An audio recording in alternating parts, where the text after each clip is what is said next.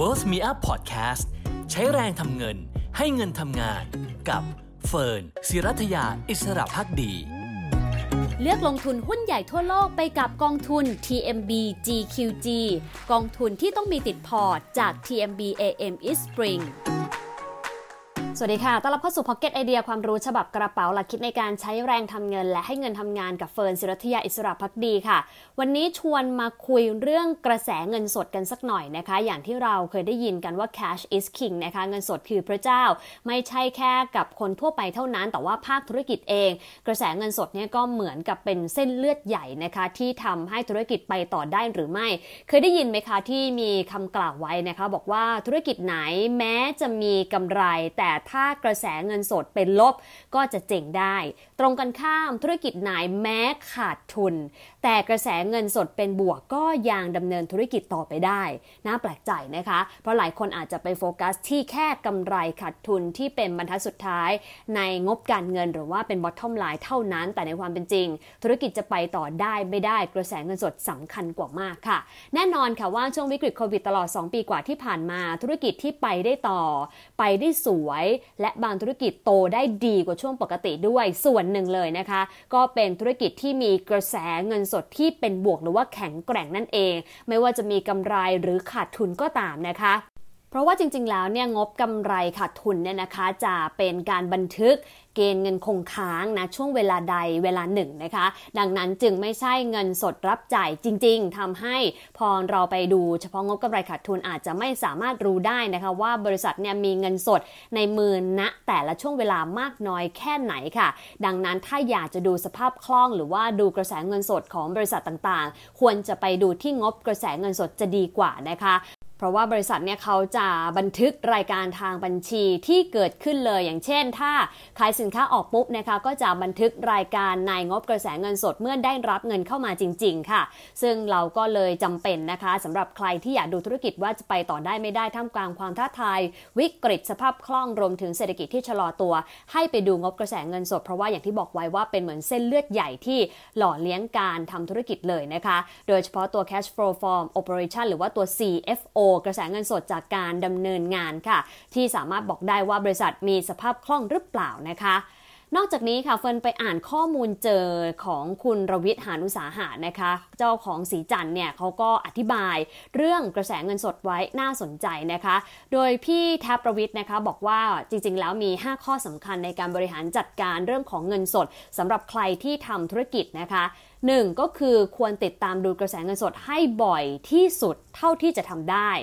ถ้าดูทุกวันได้ยิ่งดีนะคะนี่คือสิ่งที่พี่แท็บบอกไว้2ก็คือต้องเข้าใจการเข้าและออกของเงินนะคะคือต้องรู้ว่าเงินสดเราเนี่ยเข้ามาทางไหนออกทางไหนบ้างหลายคนคิดว่ามันก็เป็นเรื่องธรรมดาหรือเปล่านะคะแต่อย่าลืมค่ะว่าจริงๆแล้วธุรกิจของแต่ละคนไม่เหมือนกันนะคะบางคนรับเงินสดจ่ายเครดิต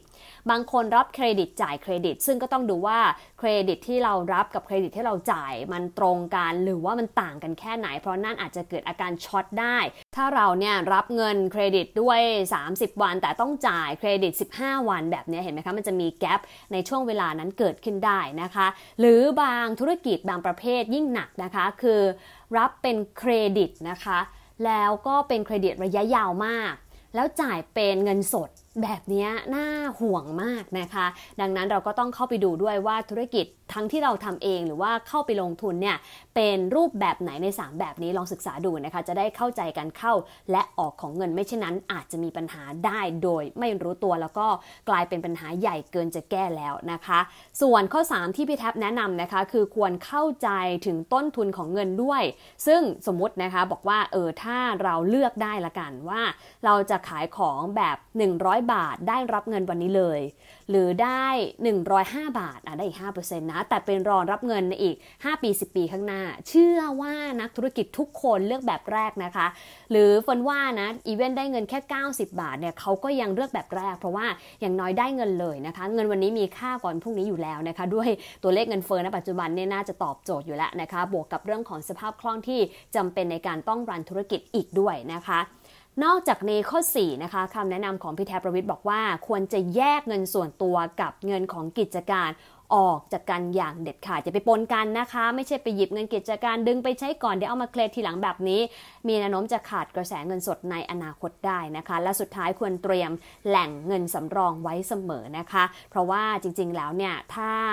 เกิดอุบัติเหตุขึ้นมามันบางทีไม่มีสัญญาณบอกก่อนนะคะดังนั้นสิ่งที่นักคนทำธุรกิจนะคะควรจะเตรียมตัวไว้หรือแม้แต่คนที่เป็นนักลงทุนควรดูว่าบริษัทของคุณเนี่ยมีแหล่งเงินสำรองมากน้อยแค่ไหนนะคะในกรณีที่อาจจะขาดสภาพคล่องได้เนี่ยก็ถือว่าเป็นสิ่งหนึ่งที่เราควรใช้ประกอบการตัดสินใจ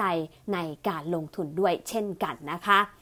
ทีนี้ถามว่าคุยเรื่องนี้ทำไมนะคะเพราะว่าจริงๆ Wealth Me Up ก่อนหน้านี้เนี่ยก็เพิ่งจะไปรวบรวมข้อมูลนะคะเกี่ยวกับหุ้นที่มีกระแสเงินสดจากการดำเนินงานเป็นบวกนะคะในตลาดหลักทรัพย์แห่งประเทศไทยนะคะเพื่อจะเอาไว้ในการพิจารณาตัดสินใจลงทุนแต่ทั้งนี้ทั้งนั้นไม่ได้ชี้นำนะคะแค่ให้ข้อมูลเป็นการประกอบเท่านั้นเองนะคะสุดท้ายก็ต้องไปดูด้วยว่า1ประเภทของธุรกิจเป็นอย่างไรโอกาสในการเติบโตความเสี่ยงในการที่จะ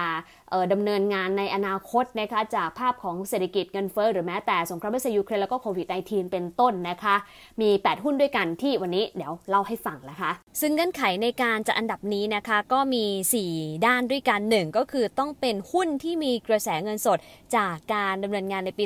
2564เป็นบวกนะคะ2คือรายได้รวมนะคะตลอด5ปีคือปี60ถึงปี64เนี่ยต้องเพิ่มขึ้นต่อเนื่องทุกปีนะคะและ3คือกำไรสุทธิตลอด5ปี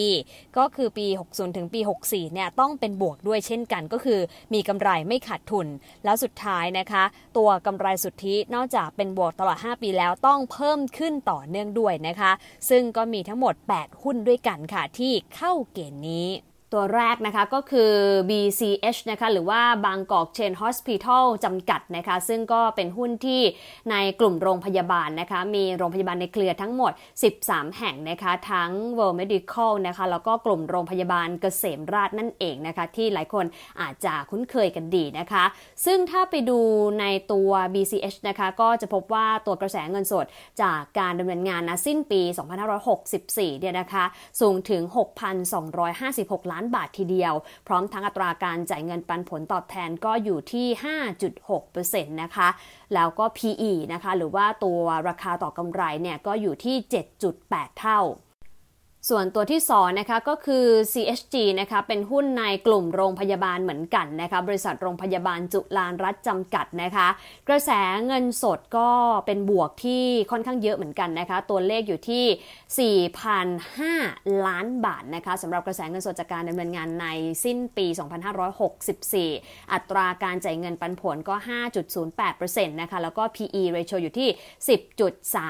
10.31 เท่าค่ะตัวที่3นะคะเป็นกลุ่มอสังหาริมทรัพย์นะคะก็คือทางด้านของละลิน Property นั่นเองนะคะโดยมีตัวเลขกระแสเงินสดจากการดำเนินงานนะสิ้นปี2564อยู่ที่ 1,136 ล้านบาทนะคะอัตราการจ่ายเงินปันผลก็อยู่ที่ 6.33% แล้วก็ PE ratio อยู่ที่ 6.63 เท่าค่ะส่วนตัวต่อมานะคะก็คือ RJH นะคะบริษัทโรงพยาบาลราชธานีจำกัดมหาชนนะคะก็เป็นกลุ่มโรงพยาบาลอีกตัวหนึ่งนะคะที่มีกระแสเงินสดเป็นบวกนะคะในปีที่แล้วนะสิ้นปีเนี่ย835 ล้านบาทค่ะตราเงินปันผลตอบแทนถึง 8.3% นะคะแล้วก็ PE ratio อยู่ที่ 9.54 เท่าส่วนตัวที่5นะคะก็คือ Com7 นะคะหรือว่าเจ้าของ Banana IT นะคะที่ทำธุรกิจเซอร์วิสนะคะด้านเกี่ยวกับอุปกรณ์ IT และคอมพิวเตอร์นะคะมีกระแสเงินสดจากการดำเนินงานปีที่แล้วเนี่ย559 ล้านบาทนะคะอัตราเงินปันผลอาจจะไม่ได้สูงมากค่ะ 1.17% นะคะแล้วก็ PE ratio อยู่ที่39 เท่านะคะตัวที่6นะคะเป็นหุ้นในกลุ่มการเงินนะคะก็คือทางด้านของอามานะริซซิ่งนะคะหรือว่า AMANAH นะคะอามานะตามตัวเลยนะคะซึ่งก็มีกระแสเงินสดจากการดำเนินงานนะคะณสิ้นปี2564เนี่ยอยู่ที่450ล้านบาทนะคะเงินปันผล 3.17% PE อยู่ที่ 17.03 เท่าแล้วก็ตัวที่7นะคะก็คือหุ้น BOL นั่นเองค่ะ ชื่อเต็มก็คือบริษัท Business Online จำกัดมหาชนนะคะเป็นผู้ให้บริการด้านข้อมูลข่าวสารแล้วก็การวิเคราะห์นะคะเพื่อไปเป็นเครื่องมือในการตัดสินใจให้กับภาคธุรกิจนะคะซึ่งตัว BOL เนี่ยถ้าไปดูกระแสเงินสดจากการดำเนินงานปีที่แล้วอยู่ที่303ล้านบาทนะคะอัตราการจ่ายเงินปันผลประมาณ 1.98% แล้วก็ PE ratio 45 เท่า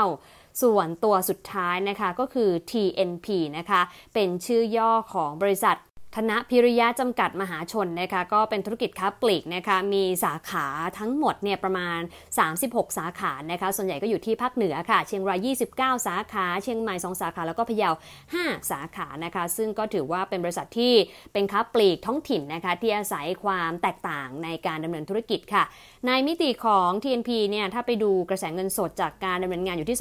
231ล้านบาทนะคะอัตราการจ่ายเงินปันผล 1.96% แล้วก็ PE ratio ที่21.24 เท่าเลยนำมาให้ฟังนะคะสำหรับ8หุ้นกระแสเงินสดจากการดำเนินงานที่เป็นบวกนะคะเชื่อว่าถ้าใครสนใจเนี่ยก็จะสังเกตได้ว่าหุ้นที่เป็นกลุ่มโรงพยาบาลจะมีเยอะทีเดียวนะคะในกลุ่มนี้แล้วก็ส่วนหนึ่งเป็นหุ้นจ่ายเงินปันผลสูงด้วยนะคะถ้าสนใจข้อมูลก็ลองไปศึกษาข้อมูลเพิ่มเติมก่อนตัดสินใจลงทุนกันด้วยนะคะวันนี้ขอบคุณที่ติดตามการสำหรับ Pocket Idea ความรู้ฉบับกระเป๋าหลักคิดในการใช้แรงทำเงินและให้เงินทำงานสวัสดีค่ะเลือกลงทุนหุ้นใหญ่ทั่วโลกไปกับกองทุน TMB GQG กองทุนที่ต้องมีติดพอร์ตจาก TMB AM East Spring